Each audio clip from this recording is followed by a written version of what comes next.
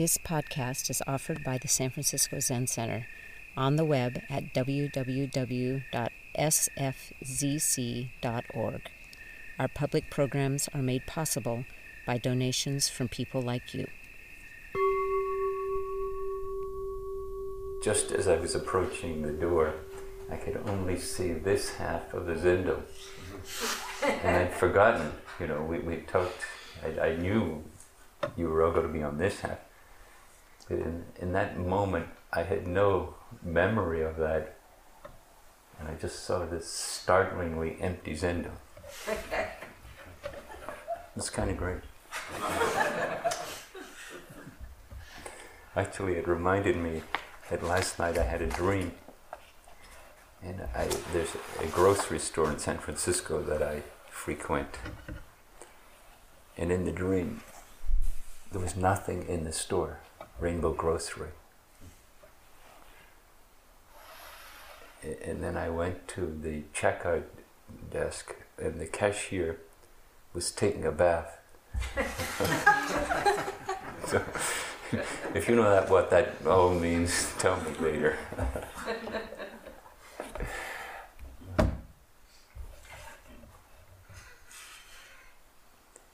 As some of you know, and probably some of you don't know, at this time I was scheduled to do a poetry workshop with Naomi Shihab Nye.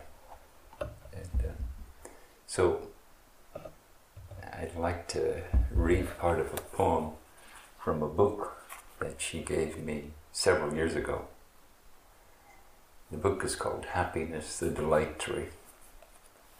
And it's an interesting book. It's from poets the whole way around the world, on all continents.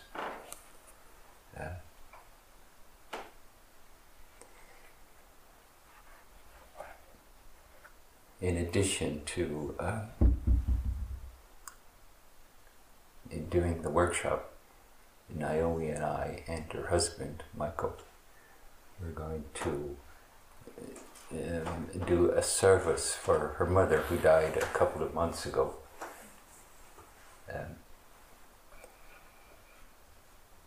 About 10 years ago, Naomi started to bring her mother, Marion, to Tassajara.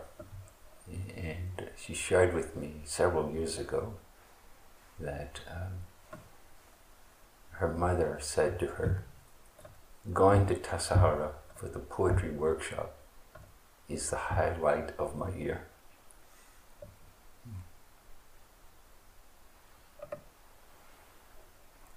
I shared with someone at lunch today that once I found myself walking in front of the student eating area, and then suddenly the thought came into my head, which was, I'm in paradise, why am I complaining?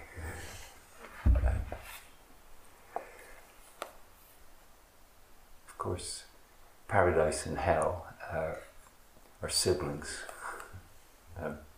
Anyway, here's the poem. A small basket of happiness.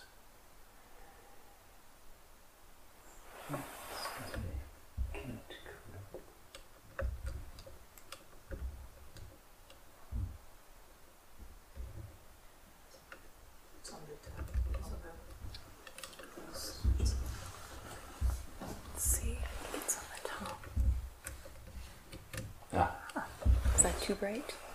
It'll do for now.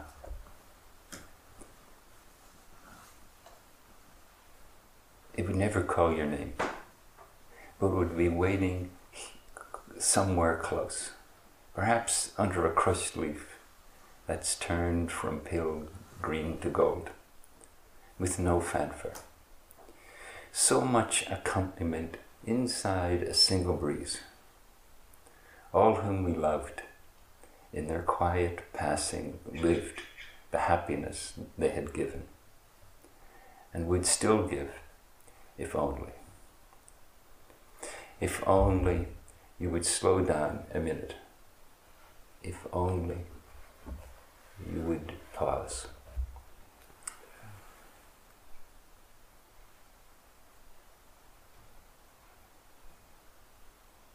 Maybe that's what Zazen is. That slowing down, that pause, that helps us make sense of this being alive.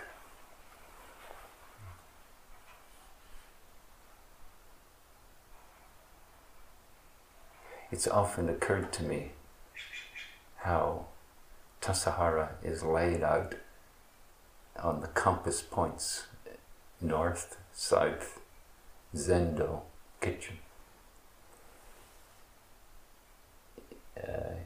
east, west, the valley, the creek, the sun rising and setting.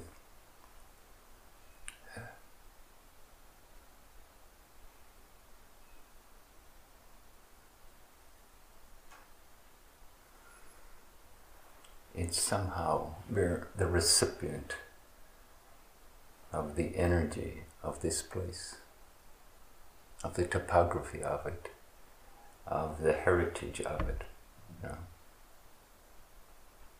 It was a sacred place before we turned it into a Zen temple.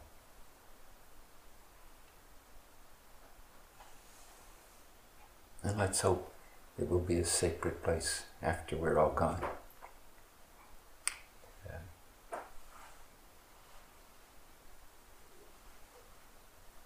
I wanted to mark the moment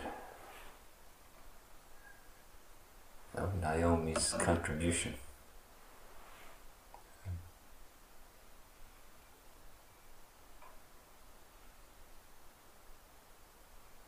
Over the years of teaching together, Naomi and I became friends.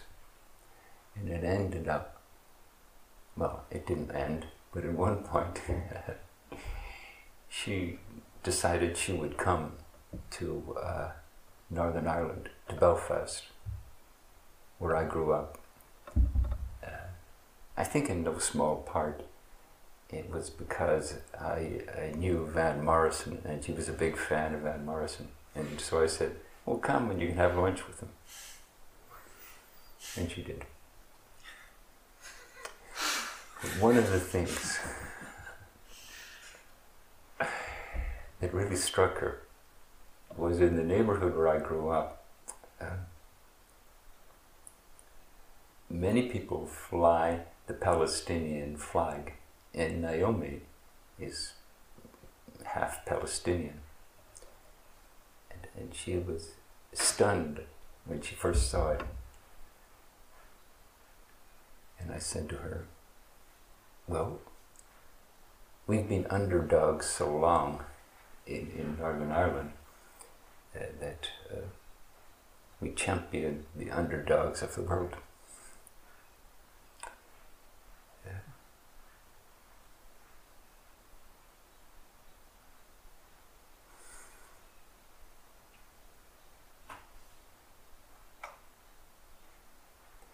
And it reminded me, recently I was talking to someone who I knew from about 20 years ago, and it reminded me of something they had said to me. Their mother was a devout Muslim, and she said, when my mother was saying her prayers, you know, their mother had 5 children. When their mother was saying the prayers, you did not interrupt. As one of the children said, we did not interrupt her for anything, you know. And what made me remember it was the way she said it. It struck me like she was saying, my mother lived by the vow of practice. And you knew not to try to deflect her from that.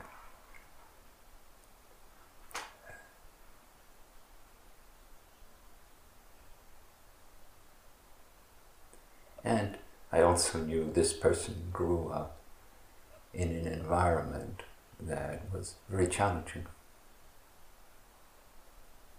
I don't know if they would say hostile, but lots of negative discrimination and oppression. As did I. And my mother would not only say her prayers, she would insist that we had to join her. She had 7 children, so we grew up Catholic, and we would say the rosary, and we would all have to kneel down on the hard floor. And when you're 6 years old, the rosary takes forever to say. It's like it goes on forever, and somewhere in the middle, you kind of stop being you and just give over to something, you know? Yeah.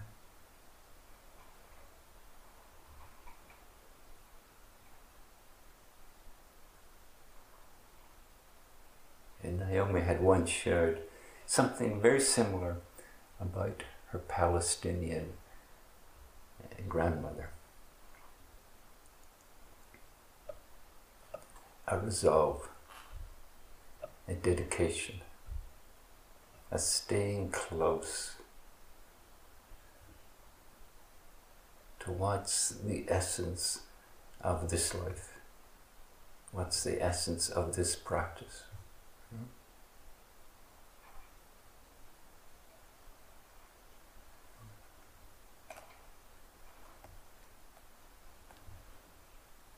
And I think of us here in this valley being challenged to discover what that is and to stay true to it. To discover what is it to stay true to it. Yeah.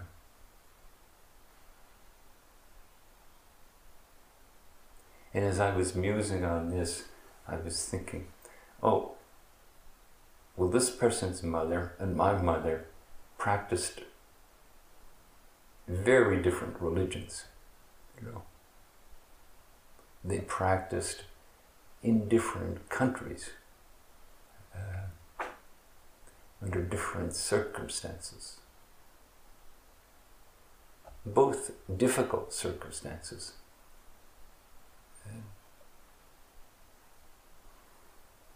And yet, it occurs to me that they had this same spirit. Each of them, in their own way, was staying true to their vow.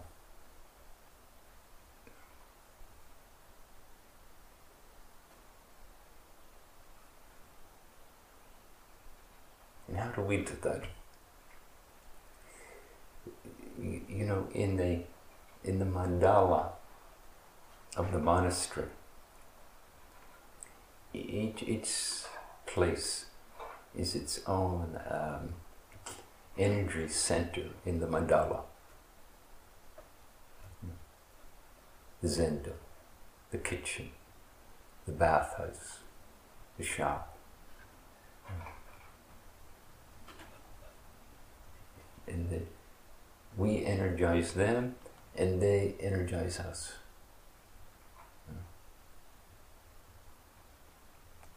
And then we take that and we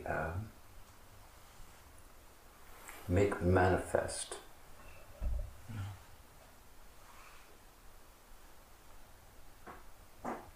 We construct a centerpiece.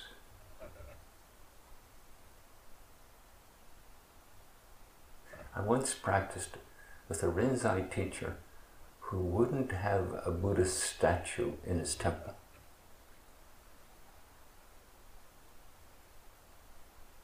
Once someone brought one and gave it to him.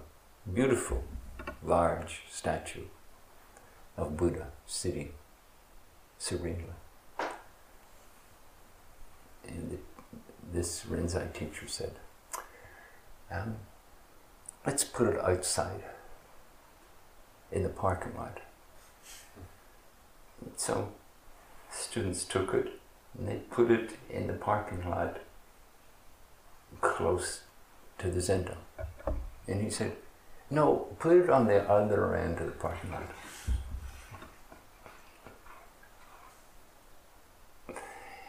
In many Zen temples, there may be a calligraphy, an enzo, a pen and ink drawing of a stork.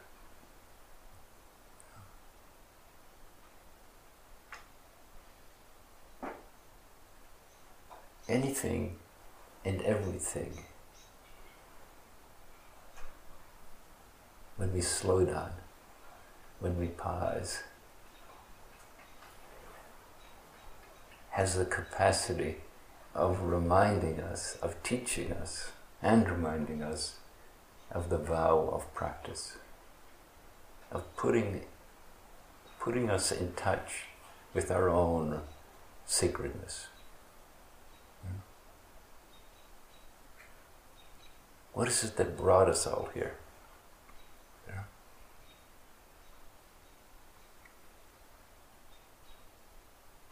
How do we invoke that when we sit on our cushion?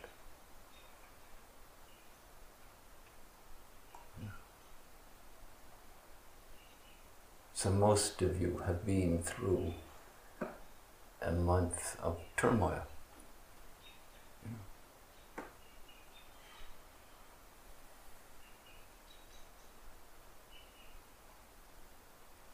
And it saddens me to think of that, that you've had to go through that.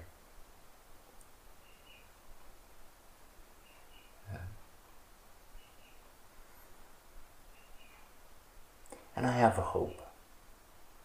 I have a hope that in remembering to stay true to the vow of practice, and remembering that it has a certain potency and capacity to help us in those times of turmoil.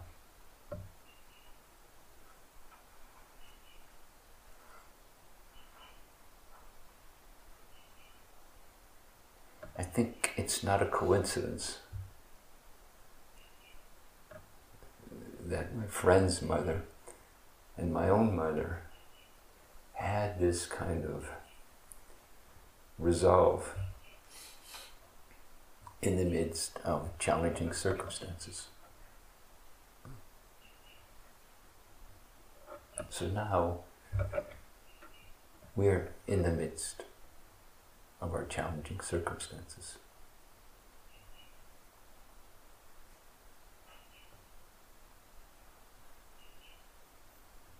Just in case you're wondering, I'm not suggesting we say the rosary.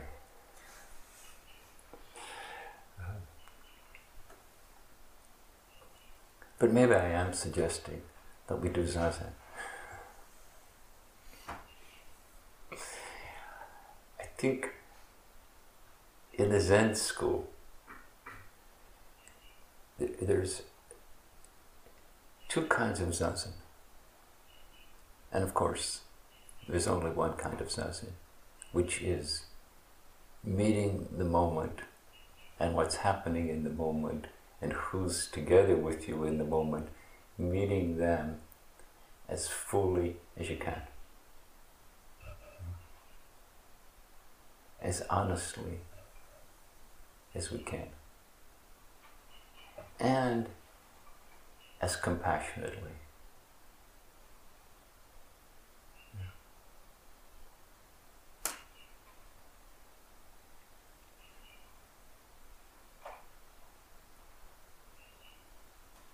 I don't know if you've ever been close to someone who was traumatized, but it's like their suffering tore them into pieces, and now it's hard for them to put the pieces back together.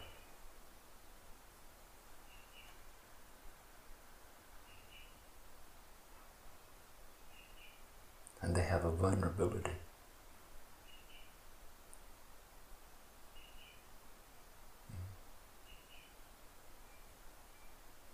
And maybe all of us, in our own way,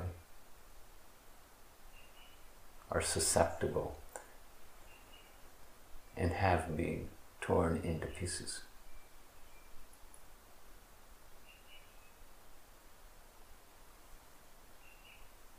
There's an old Jewish, from the Kabbalah story, and it says, there was a beautiful vessel, and it was broken into pieces. And the work of a human life, the work of practice, is to put it back together.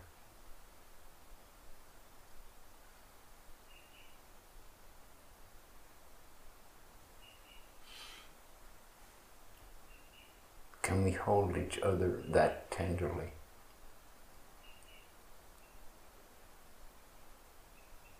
Can we listen that deeply to each other? That we get what's going on for them.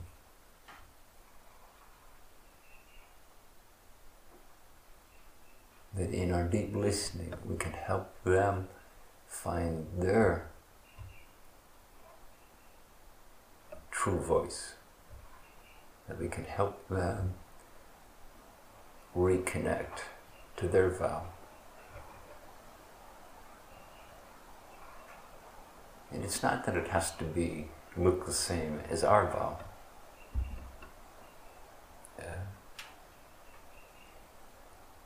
But I must say, it is my experience that when we open our heart, it's all the same vow, you know.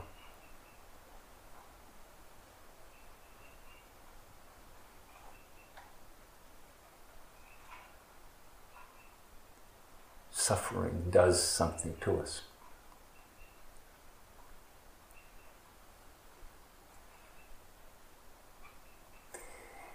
And collectively attending to it does something to us.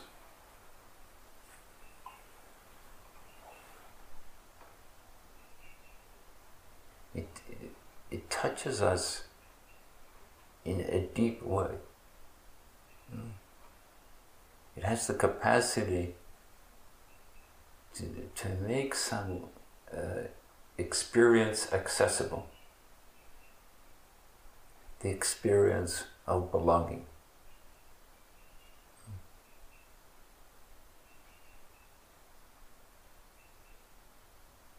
I hope you will end up feeling like you belong here.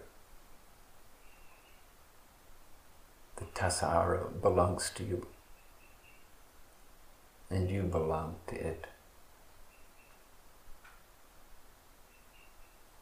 And you realize the whole world is Tassajara.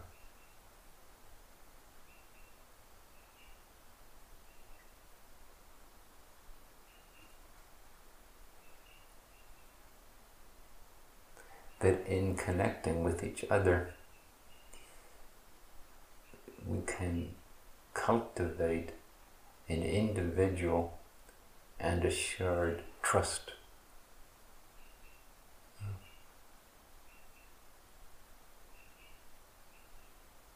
We stay separate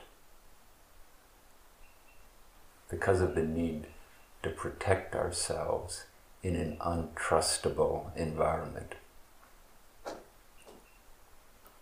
around others that we can't trust. How do we cultivate that?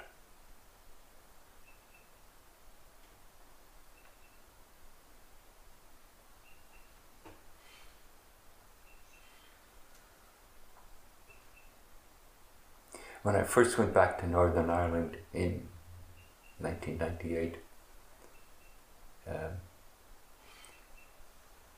one of the things I was trying to help, and maybe I succeeded in some way, or maybe I didn't, but I was trying to help. We just signed the peace treaty in the 30 years of violence, social violence. The unforgivable difference between us was that some of us were Protestant and some of us were Catholic.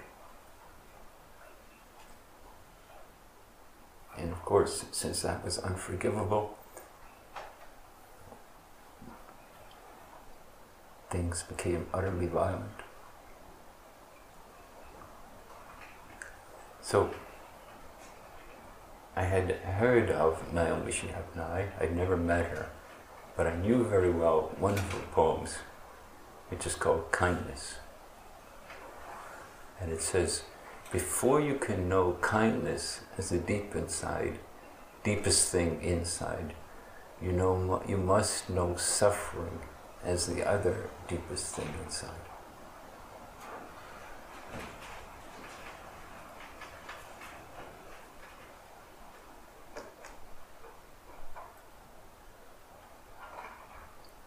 I think it's not by utter coincidence that Shakyamuni Buddha, after his awakening,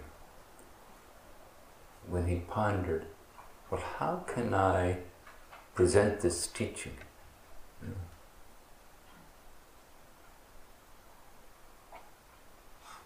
How can I present this teaching of waking up to something you already are? How can I present this teaching that's based on a vow that's already commonplace throughout the world?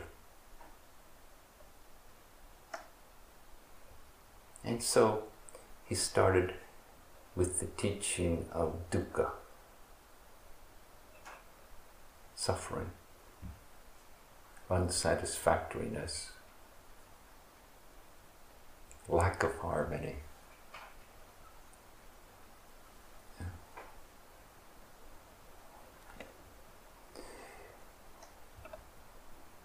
I think of this expressed in our bodhisattva vows. In particular, in our bodhisattva vow, the second bodhisattva vow that says, delusions are inexhaustible. I vow to end them.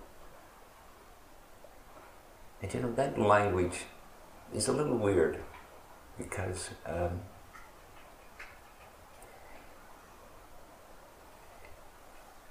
the word delusion, if you walk up to someone and say, you're deluded, I don't think they're going to feel like, well, thank you very much. It's very nice of you to say so.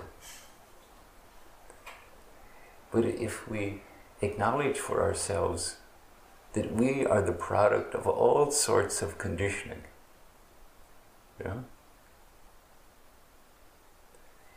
we invariably revert to a subjective perspective of what's happening.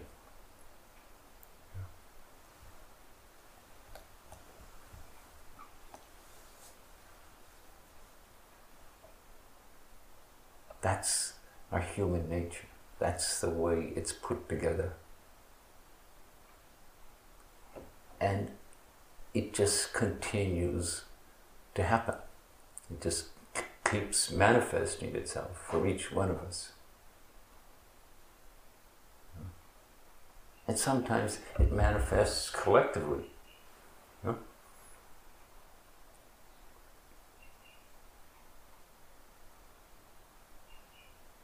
Then we can declare war on somebody else. Or we can have the comfort of knowing us who are wonderful and them who are terrible.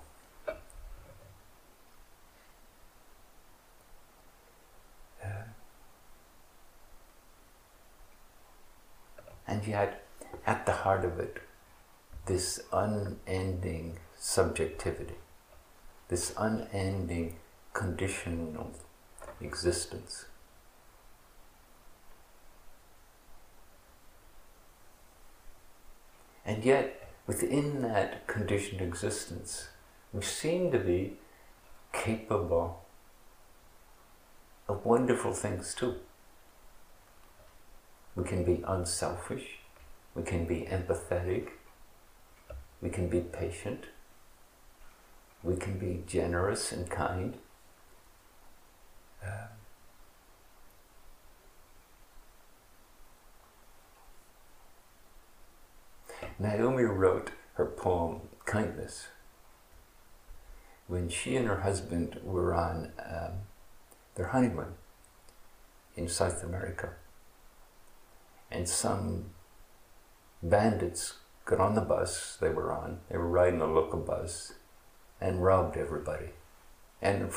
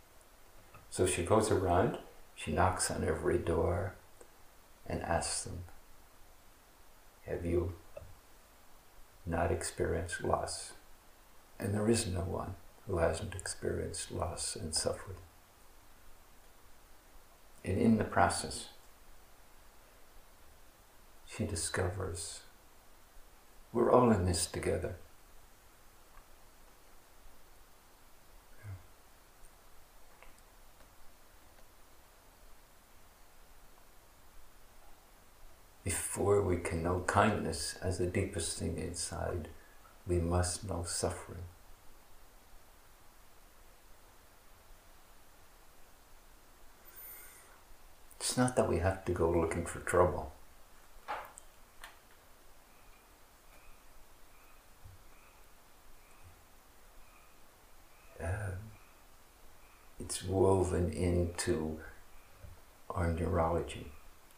It's woven into the impulse towards pleasure and the aversion towards pain.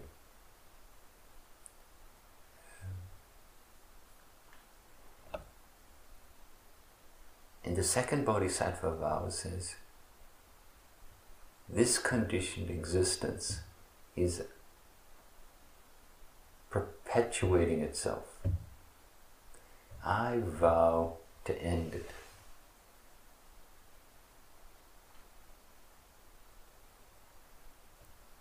I vow not to contribute to the suffering.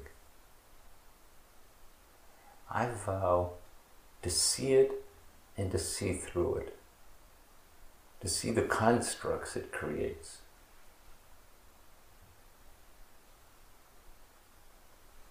The tenacity of us and them.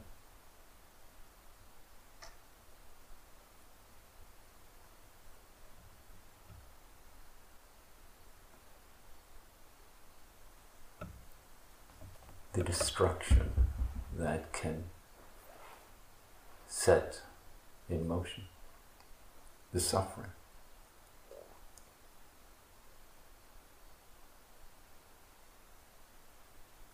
And each one of us, when we sit on our cushion and watch the arising of our yearnings, of our aversions, of our unfinished experiences of our life, of the ways in which we feel somehow out of place. That here is not enough. That maybe there and then are better options. In ways, Zazen is ferocious. Be here, be now, and give yourself to it completely.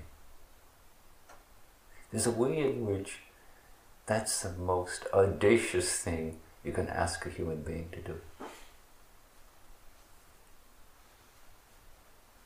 Be here, be now, and give to it completely.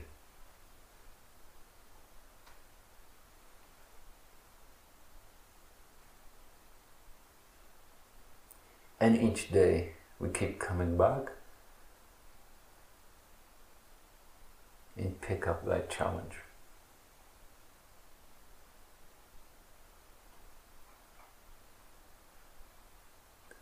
And like mothers throughout the world, saying their prayers, no matter what,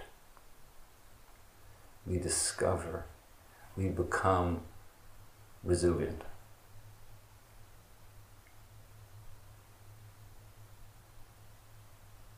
Not because that's our goal, it's a natural outgrowth of living by vow.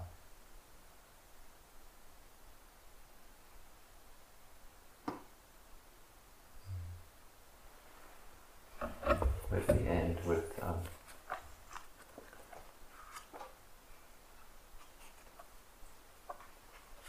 the final poem by Sri Chinmoy, who I think was the inspiration for this book.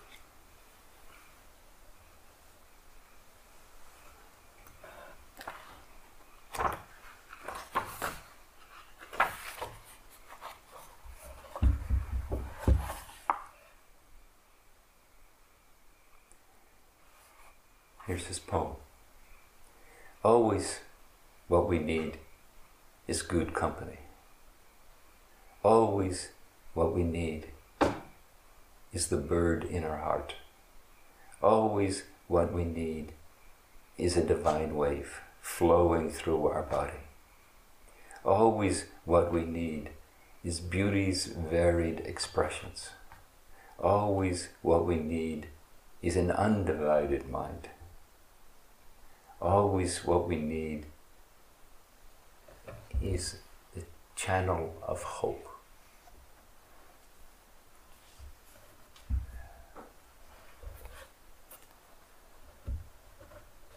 May we give each other cause for hope.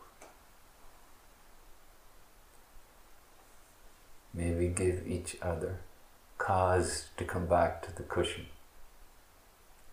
May we give each other the inspiration, the encouragement, the opportunity to come back to themselves, their vow, the nobility of their being. Thank you. Thank you for listening to this podcast offered by the San Francisco Zen Center. Our Dharma talks are offered free of charge, and this is made possible by the donations we receive. Your financial support helps us to continue to offer the Dharma. For more information, visit sscc.org and click Giving.